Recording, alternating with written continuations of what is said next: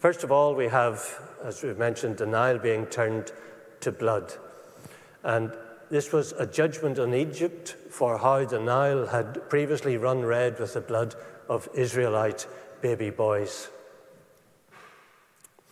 Tony again pointed out that in this group of three, the land was defiled, and he highlighted how that in two of them it talks about the stench or the stink of the land.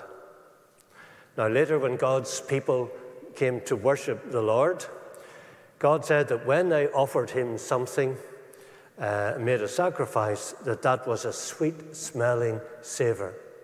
So when people give themselves to the Lord and may give an offering to the Lord, in the Lord's eyes, that is a sweet-smelling savor. But when people lose the value of life, when they choose a materialistic lifestyle over the sanctity of human life, that in God's nostrils is a real stench. So it's a contrast then between those who worship the gods of materialism and convenience as opposed to those who worship the true God. Then Tony reminded us of the plagues 4, 5, and 6, where these brought ruin. Now, to distinguish them from the next three, I'm going to just highlight that this was personal ruin. So the plague of boils was an individual thing. Even the Pharaoh's magicians or scientists could not stand before Moses because of that. And then the last three plagues, as we'll be seeing, brings total ruin upon the whole nation. And it brings the economy of Egypt to destruction. And it ends, interestingly, with the plague of darkness. So, as well as looking at each of these final three plagues of the 9, we're going to ask three main questions. What is the logic behind these last three plagues? I mean, what is God trying to achieve? Secondly, as we look at these three groups, what is happening in each group of three? How are they different? And how does Pharaoh respond? And then lastly, we're going to take time to look at the question of the Lord hardening Pharaoh's heart. We'll come across that phrase more than once. Sometimes misunderstood, so I'll take time at the end just to look at that question. So, first of all then, let's read from Exodus chapter 9, the first of this final group of three plagues, sometimes known as the plague of hail. And in verse 13 we read, "Then the Lord said to Moses, 'Rise up early in the morning and present yourself before Pharaoh and say to him, Thus says the Lord, the God of the Hebrews, Let my people go that they may serve me. For this time I will send all my plagues on you yourself and on your servants and your people, so that you may know that there is none like me in all the earth.'" Notice that phrase. "For by now I could have put out my hand and struck you and your people with pestilence, and you would have been cut off from the earth. But for this purpose I have raised you up, to show you my power, so that my name may be proclaimed in all the earth. You are still exalting yourself against my people and will not let them go." Down to verse 22. "Then the Lord said to Moses, 'Stretch out your hand towards heaven.'" Notice those words. "So that there may be hail in all the land of Egypt, on man and beast, and every plant of the field in the land of Egypt." Then Moses stretched out his staff towards heaven, and the Lord sent thunder and hail, and fire ran down to the earth, and the Lord rained hail upon the land of Egypt. Down to verse 27. "Then Pharaoh sent and called Moses and Aaron and said to them, 'This time I have sinned. The Lord is in the right, and I and my people are in the wrong.'" And down to verse 34. "But when Pharaoh saw that the rain and the hail and the thunder had ceased, he sinned yet again and hardened his heart, he and his servants." So in this plague of hail, lightning, and thunder, there are several new factors introduced in the text And this plague shows the Lord moving in his strategy to a new level. First of all, the plague brought economic destruction, not so much on individuals, but on a much greater national scale than the previous 6 plagues. Previously, there had been inconvenience and discomfort and personal consequences. But now it's national and not personal. The economic consequences came on the agriculture sector, where it says that the hail struck down every plant and every tree. Egypt, its agriculture was famous for feeding the nations round about during the Roman Empire time. Egypt fed the Roman Empire. And you remember at the time of Joseph that Egypt became famous for saving the rest of the world from famine. But now Egypt's agricultural sector was devastated. And the nations round about would have been one of the first to notice. They couldn't import wheat from Egypt anymore. And Egypt's exports and imports and wealth were devastated by this. Secondly, I think you'll have noticed that this judgment is explicitly said to come from heaven. Moses raised his staff to heaven. So this wasn't simply a natural disaster. It wasn't simply a consequence of their lifestyle. It highlights the fact that there is a God in heaven who at certain times intervenes in this world's affairs in judgment. And Moses raising his staff to heaven, it highlights that the conflict was now becoming one between the one true God in heaven and the false gods that society lives for. And yet, even in judging a society that was challenging the one true God, there was the opportunity for mercy. Moses said to everyone, bring your animals in before the hail strikes, before the judgment falls. And many of them did that and escaped the judgment. So even in judging, there was the opportunity of escape. There's another point that you'll have noticed that I highlighted as we read, and that's that the Lord says that so that my name may be proclaimed in all the earth.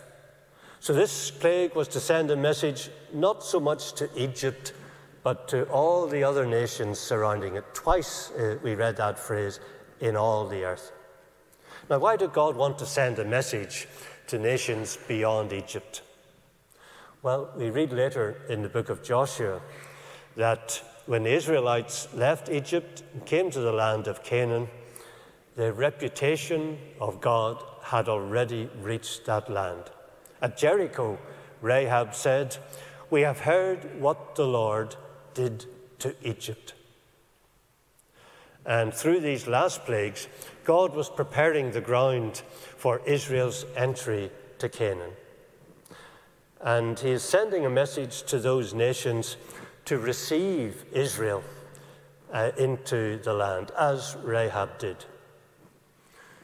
Egypt was the overlord of the various nation groups in Canaan. It wielded extreme power, it subjugated and oppressed those people, it taxed them exorbitantly. And when people of that land heard that there was a God who had destroyed the economic and political power of Egypt, that was good news for many of them. And when God judges this world's ideologies that hold people and oppress people, that is good news for people who are oppressed, if they would but welcome it. And finally, there's something different that we read in this plague, where at the end of it, Pharaoh sent for Moses and says, "I have sinned. I and my people are in the wrong." How dramatic it is to hear him use that unpopular word, sin. It was a rare moment of insight and honesty. Pharaoh doesn't say that, well, I made an economic miscalculation or I was unwise. he realizes that there is an absolute standard of moral right and wrong. Our world resists very much the concept of sin. If we were to preach in the open air and you mentioned the word sin, many people would object. And our world denies that there is any absolute moral standards. And when Moses raised his staff to heaven to call down this judgment, he was saying that moral standards are not simply the result of social evolution and what's convenient for society. He was saying moral standards come from outside this world, from the God in heaven to which he pointed. And our world doesn't tolerate the claim that there are absolute moral standards from God's, and they have to learn. I mean, you're probably familiar with the case where recently a child in school said that she identified as a cat, and her friend said she was not a cat. And it was her friend who was disciplined for simply taking that particular view. Our world is going to have to learn what Pharaoh learned. I and my people are in the wrong. We have sinned. And we need to look to heaven, as Moses did, to ask God to save our society from its rebellion against the truth and its rebellion against what we have learned many times through history, that there are absolute moral standards that should be obeyed. So that was the first of those last three plagues. Let's read the next one. This is the plague of locusts, and we'll read from chapter 10, verses 10 to 20. Then the Lord said to Moses, "Stretch out your hand over the land of Egypt for the locusts, so that they may come upon the land of Egypt and eat every plant in the land, all that the hail has left." And down to verse 16. Then Pharaoh hastily called Moses and Aaron and said, "I have sinned against the Lord your God and against you. Now therefore forgive my sin, please, only this once, and plead with the Lord your God only to remove this death from me." So he went out from Pharaoh and pleaded with the Lord. And the Lord turned the wind into a very strong west wind, which lifted the locusts and drove them into the Red Sea. Not a single locust was left in all the country of Egypt. But the Lord hardened Pharaoh's heart, and he did not let the people go. Plagues of locusts have struck several parts of our world in recent years. Locusts bring poverty and famine. They are a weapon of mass destruction. And in this eighth plague, we see the destruction of the remainder of Egypt's agricultural sector. We see again that Pharaoh admits his sin, but he goes further in his admission. "I have sinned against the Lord your God and against you," he said. And he acknowledges that sin is not just breaking an absolute moral standard. It is personal rebellion against God, against the God of the Bible and against the God of heaven. Now, when we read these words of Pharaoh, we might be tempted to think that Pharaoh was getting closer to genuine repentance. But you just need to look at Pharaoh's history of going back on promises that he had made. He repeatedly shuts his mind to any insights of the truth that he arrives at. I don't know whether maybe some of you here this morning, when you've gone through a time of trouble, you say, well, if God rescues me from this, I will trust him. And then when the trouble passes, you change your mind. That's a serious thing to do. That's what Pharaoh had been doing repeatedly. And so we come to the ninth plague. And let's just read this plague. This is the plague of darkness. And read from chapter 10, verse 21. Then the Lord said to Moses, "Stretch out your hand towards heaven, that there may be darkness over the land of Egypt, a darkness to be felt." So Moses stretched out his hand towards heaven, and there was pitch darkness in all the land of Egypt for 3 days. They did not see one another, nor did anyone rise from his place for 3 days. But all the people of Israel had light where they lived. And down to verse 27. But the Lord hardened Pharaoh's heart, and he would not let them go. Then Pharaoh said to him, "Get away from me. Take care never to see my face again, for on the day you see my face, you shall die." Now Pharaoh had just admitted twice that he had sinned against God, and he later turned his back on that truth. What happens when someone sees the truth repeatedly, but they deliberately turn their backs on the truth? The answer is they live in darkness, complete darkness, utter darkness. And we see again that this darkness came from heaven, for we read, the Lord said to Moses, "Stretch out your hand towards heaven." When someone has seen the truth, the full truth, and turns away from it, there's nothing more that God can show them, nothing more that he can tell them, and they live in self-inflicted darkness. Why did this darkness strike such terror into Pharaoh and into the Egyptians? I mean, total darkness is inconvenient, but why did it cause such terror among the Egyptians that this was the last of these 9 plagues? Last week, I was in a house, and upstairs there was a Christian youth group meeting, and we had a power cut. I couldn't see a thing, but I heard plenty. The first thing I heard was screams, wild screams from the youth group above. Now, why were they scared? They were in the house of a Christian amongst other Christians. Did they think that somehow it had been infiltrated with a murderer who was about to slit their throats? It was just their imagination. It's strange the effect that total darkness has on some people. It was irrational, and they were frightened by things in their imagination, which surfaced in the absence of light and surfaced in total darkness. It's interesting that total darkness is not neutral. It's not that you simply don't know where you are, but when people are in darkness, their imagination starts to take over. And human imagination is not neutral, particularly if you do not know the true God. I was visiting an archaeological site in Peru once, which was a temple from many hundreds of years ago. It had 7 levels, and there was a careful record of their religious practices.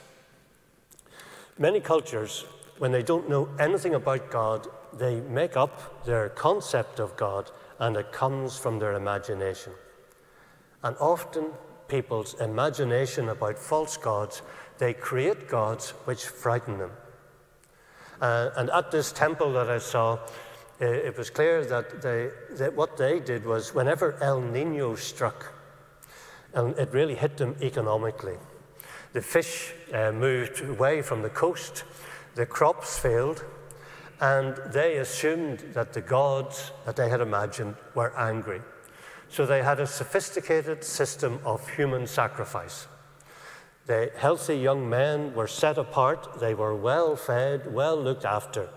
But when El Nino struck and they wanted to placate the gods, their minds somehow led them to believe that the gods wanted blood. They wanted human sacrifice. And so these fattened young men, like the fatted calves, they were sacrificed to the gods.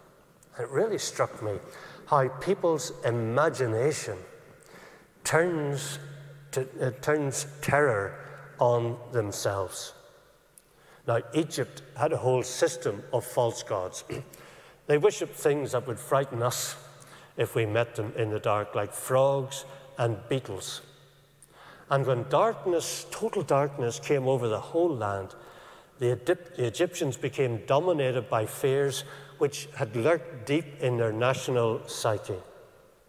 And those fears sent them into terror and became their self-inflicted judgment. Those terrors are a consequence of people rejecting the truth. They had rejected the insight into the truth about God that they had received. They had hardened their hearts against it, and so they were living in darkness. And their judgment was to become the victim of their own twisted, dark imagination. It's no accident that when the Lord Jesus sometimes described hell, he spoke of it as utter, outer darkness. And when people deliberately reject the truth about God permanently, when they die, they become victims of their own dark imagination, which terrifies them and continuously fills their heart with fear. So you can see the importance of accepting the truth when you hear it. It's not just enough to hear the truth, but as Scripture says, do not harden your hearts against it. Unfortunately, that is what Pharaoh did.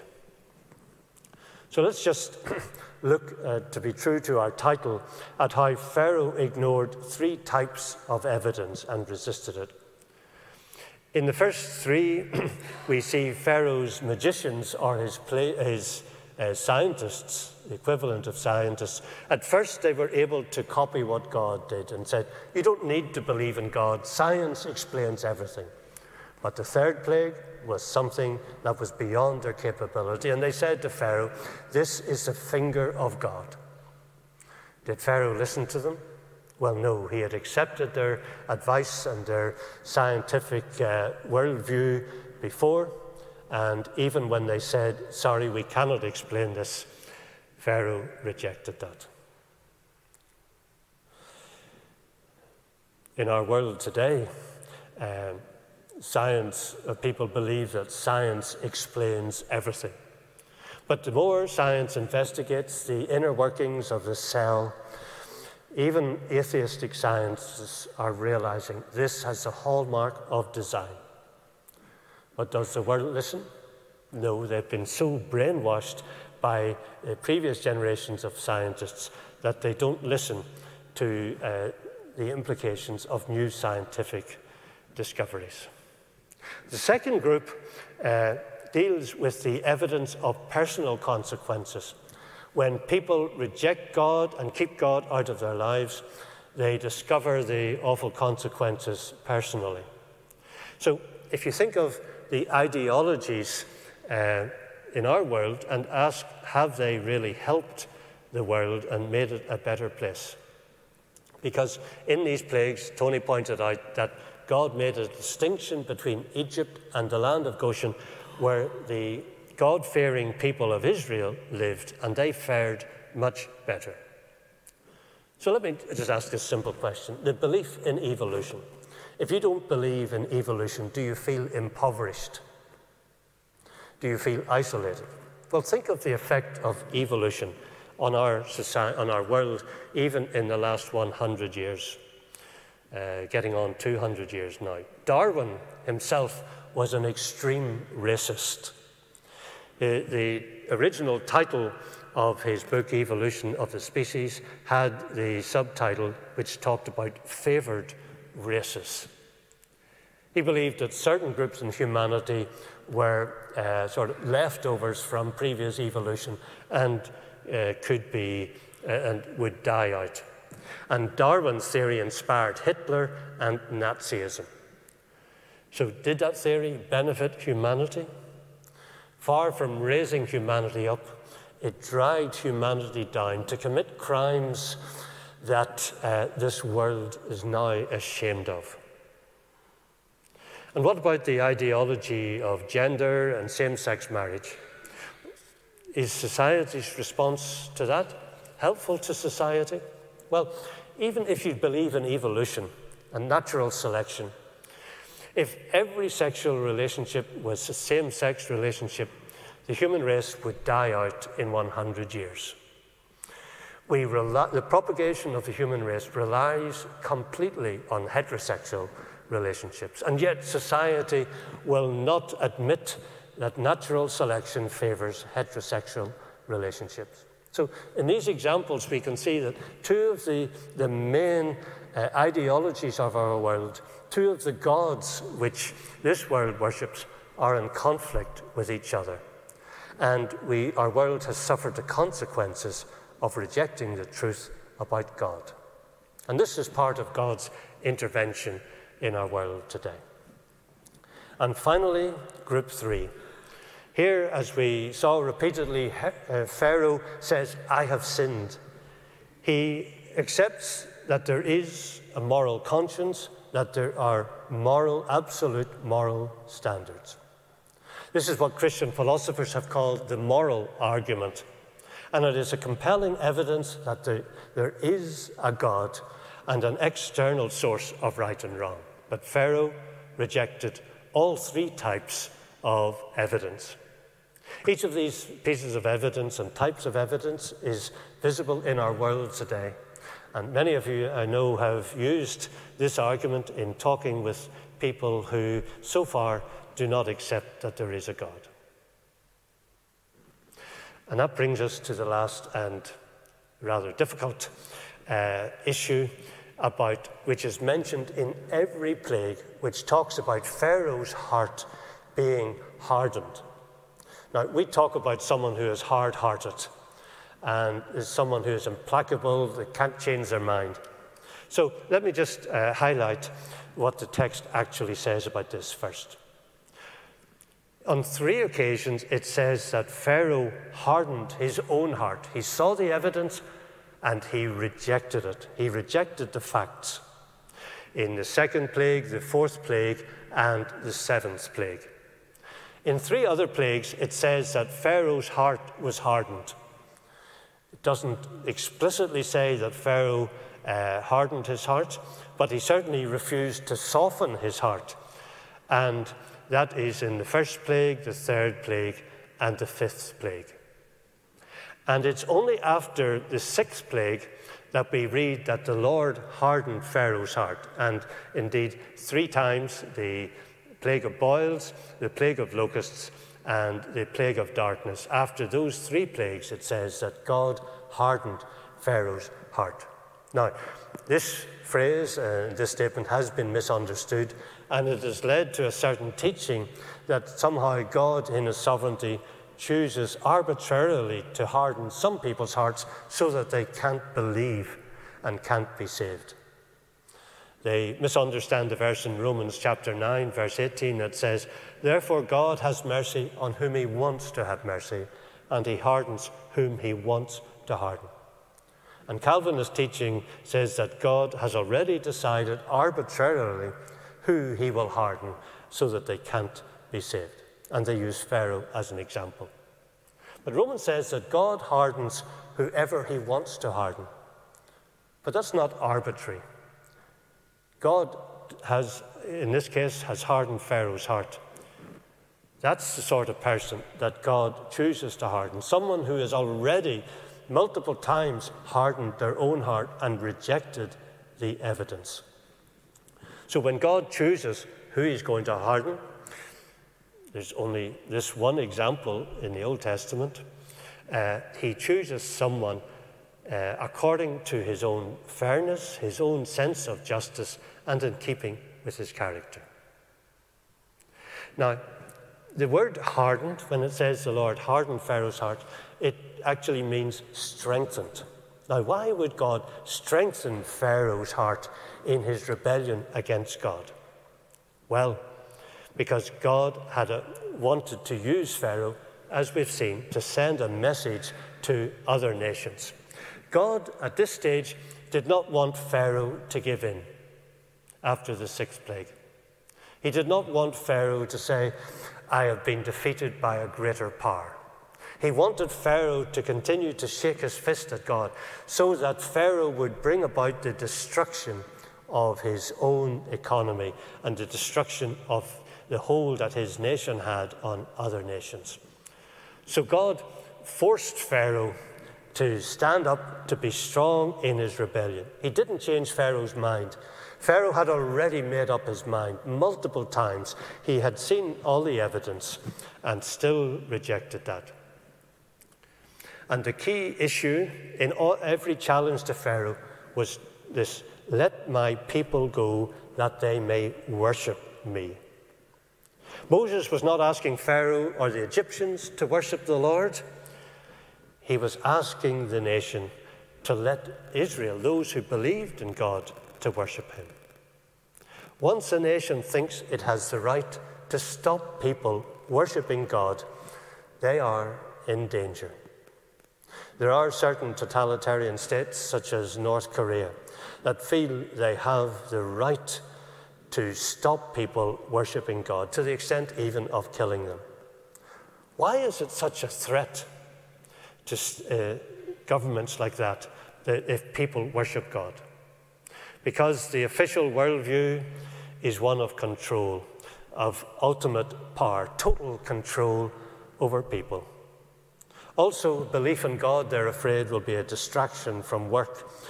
And it's the God delusion, they say, will stop people being good scientists and stop people working hard. So that is why God, the Lord, hardened Pharaoh's heart. It wasn't so that he wouldn't believe.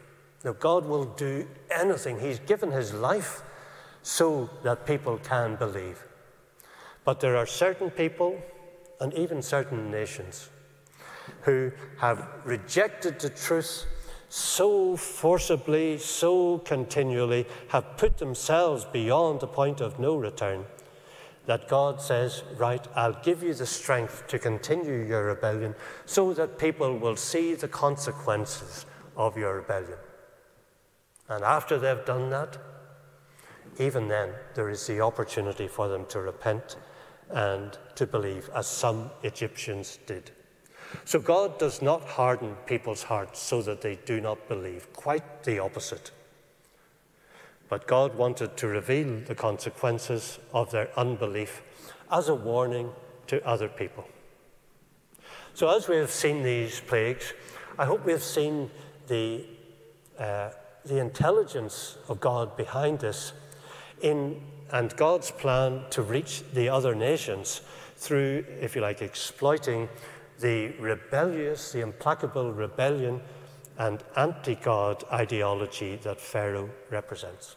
It has a lot to say to our world today, and as Christians it should affect our prayers as we pray for various nations around the world. So let's bring our time to a close in prayer. Our Heavenly Father, we want to thank you for the accuracy and the detail with which these world events have been recorded, to show us the real conflicts that lie behind so much of what happens in our world today. Father, we do pray for our world. We were thinking earlier of how God so loved the world that he gave his only Son.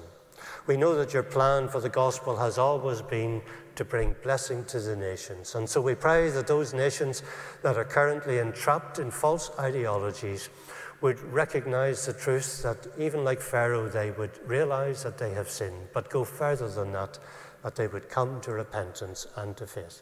Help us to live as lights in a dark place so that others might be brought to repentance. In Jesus' name, amen.